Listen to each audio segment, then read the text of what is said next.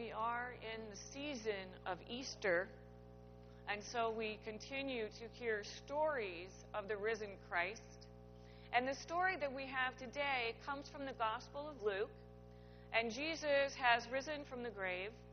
Jesus has walked with two people on the road to Emmaus, and as they have walked, they have been talking about Scripture, and they ask Jesus, although they do not know it is him, to stay with them for a meal. And as they break bread, they see that it is the risen Christ, and they know him in their presence in the breaking of bread. And this is what the disciples are talking about as this story begins. While they were talking about this, Jesus himself stood among them and said to them, "Peace be with you." They were startled and terrified and thought that they were seeing a ghost. Jesus said to them, "Why are you frightened, and why do doubts arise in your hearts? Look at my hands and my feet. See that it is I myself. Touch me and see. For a ghost does not have flesh and bones as you see that I have." And when he had said this, he showed them his hands and his feet. While in their joy they were disbelieving and still wondering, Jesus said to them, "Have you anything here to eat?" And they gave him a piece of broiled fish, and he took it and ate it in their presence. The word of the Lord. Let us pray.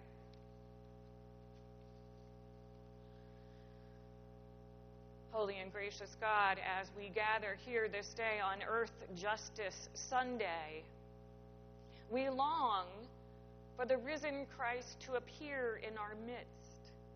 We long to hear the risen Christ speak, "Peace be with you." We long for courage and confidence as people of faith to face the world that is to come on this planet Earth, that we may believe in new beginnings and new possibilities. So bless us as we hear your story, and may the words of my mouth and the meditations of all of our hearts be acceptable in your sight, our strength and our Redeemer. Amen. Some years ago, there was a film that starred Meryl Streep, and you're going to know because I'm having a 50-year-old moment, that was called Defending Your Life. Do you remember this film? And it was a comedy, and it was about going to heaven. And being in heaven, there were things that people did, like facing their fears. And one of the particular characteristics of heaven was that you could eat anything you wanted, as much as you wanted, and never gain weight. This was heaven. And so heaven overflowed with pasta and pizza and a tremendous amount of chocolate cake. In ancient Egypt, the dead were buried with beer and bread and the occasional chicken, supplies for the journey to the afterlife for when a person became hungry in that journey. In China, tablets are set up in shrines in the ancestral temple, and offerings are made of fruit and vegetables because the ancestors are thought to be alive still on the earth, and this is a way of honoring and providing for those ancestors. According to Luke, Jesus ate fish. And as strange as that sounds, was Jesus hungry? Was the resurrection of such that Jesus needed to eat? There is, as odd as it is in this story, tremendous hope in that odd piece of fish. As Lou told us, on this Earth Day, we face harsh realities. Those warnings of the decades from Earth's climate scientists are happening. It is no longer a matter of keeping many things from happening. They are already. We know seasons are shifting. Temperatures have already risen and continue to rise. We have those extreme weather events, megastorms and droughts and floods. As crops die, floods also come and wash away seedlings. Ice is melting. In Glacier National Park, there are almost no glaciers left. People are hungry, and in many places in the world, growing hungrier. We just need to look to California to see the impact of droughts. In California, the drought means shorter showers, but in other places in the world, drought means famine. And Jesus comes to us and says, "Have you anything here to eat?" And the drought in California raises all kinds of questions about how we eat. One of the most water-intensive crops in California is the alfalfa that is grown as food for cattle. And the global livestock industry produces more greenhouse gas emissions than all the cars, planes, trains, and ships combined. How much we eat matters. How much meat we eat matters. And the drought in California asks us how much we need to eat strawberries in the middle of winter and how much carbon is produced in getting the pineapple to my kitchen table. Estimates of global food production in the future will require a need to increase at least 60% by 2050 within our children's lifetime. And climate change puts sustainability and food security at risk. And so the gospel asked us, what will our children say when Jesus asks, "Have you anything here to eat?" There is a wonderful theological hope in our Christian tradition, and I want to speak about the theology behind this hope and this odd, quirky story of the resurrection in Luke. The night that Jesus came and asked his disciples, "Have you anything here to eat?" the disciples were huddled in Jerusalem, afraid. Jesus was dead. The dream for a more just world was over. The justice that Jesus taught had gotten him killed. It was finished. And they were afraid that the authorities who killed Jesus would find them next. And then there was this news that Jesus wasn't dead but had met people. And then Jesus stood among them and said, "Peace be with you." And denial is a reasonable response to this experience of the risen Christ in our midst. And they thought that it must be a ghost, that this may be the spirit of Jesus, but Jesus can't be real. And Jesus says to them, "Look at me and touch me. Feel my flesh and bones." And they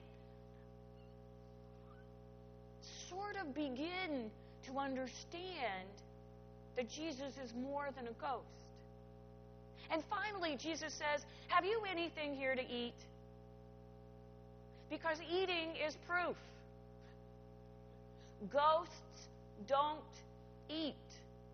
Despite what happens in Harry Potter, ghosts do not eat. And this was the proof that a person with a body eats, and therefore the resurrection is tangible and corporeal, and our bodies matter to God. Now, a literal reading of this story is ridiculous. Jesus was not hungry. To read this on a literal level completely misses the point of the story. Jesus did not need anything to eat. The disciples needed Jesus to eat something. They needed to know that the story of Jesus was not finished. They needed to know that the earthly work of justice and feeding, of standing up for the poor, had only just begun. The greater meaning to this story, and even when we say, I believe in the resurrection of the body, is not in the physical body of Jesus rising out of the grave. It is that the material world matters to God. That God redeemed Jesus.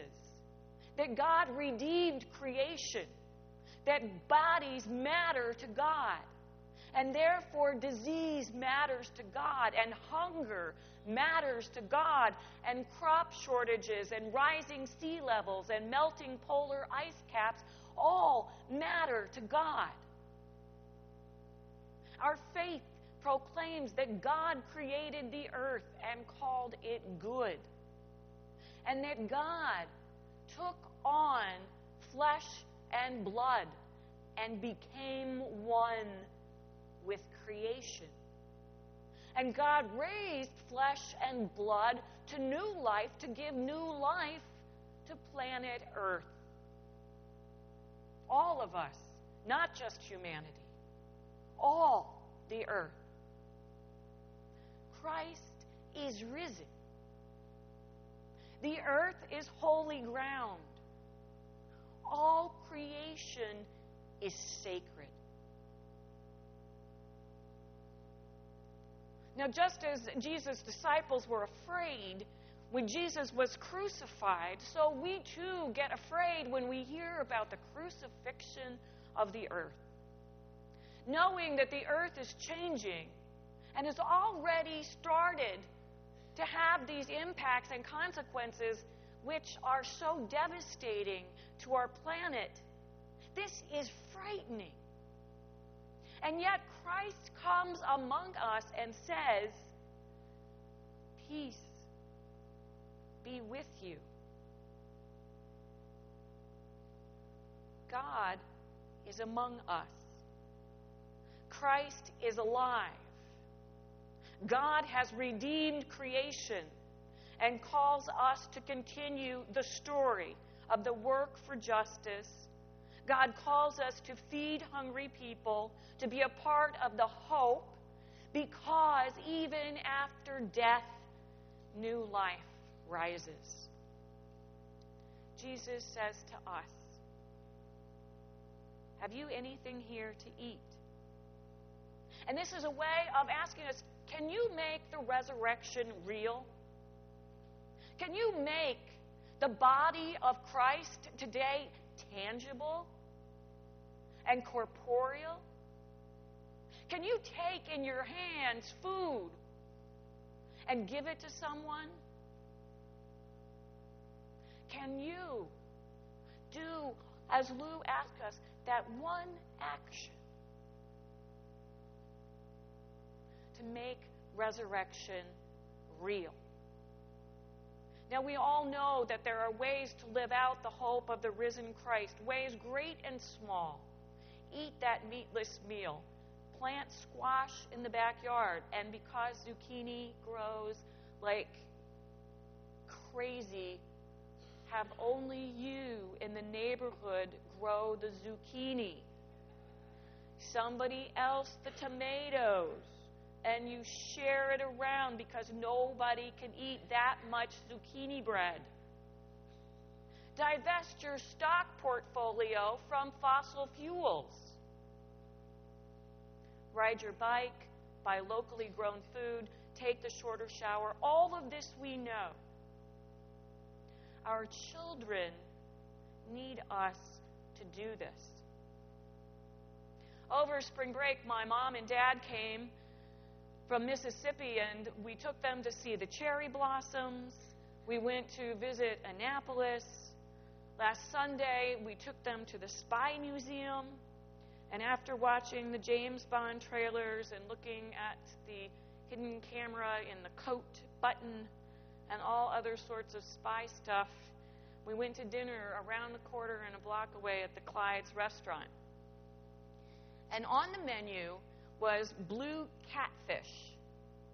And the waiter explained that this was a very special kind of fish because these blue catfish came from the Chesapeake Bay and fed on blue crabs.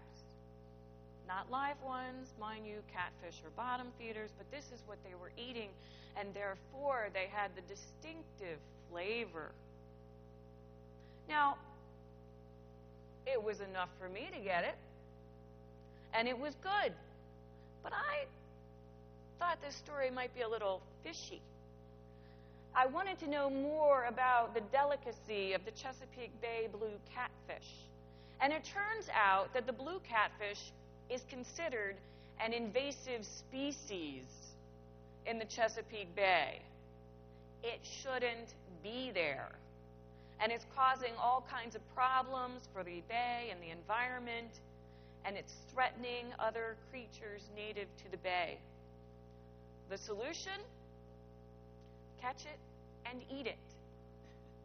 The Whole Foods started selling this special Chesapeake blue catfish as a true delicacy. And it's a good solution. It's a good solution because almost 90% of the fish we eat in our nation is shipped from overseas. And we think about all of the carbon to get that fish when we have this local delicacy. It really was good. Going green doesn't always mean terrible sacrifices, although sacrifices will need to be made. Going green is an adventure. And there is great hope for our future in that odd piece of fish. Amen.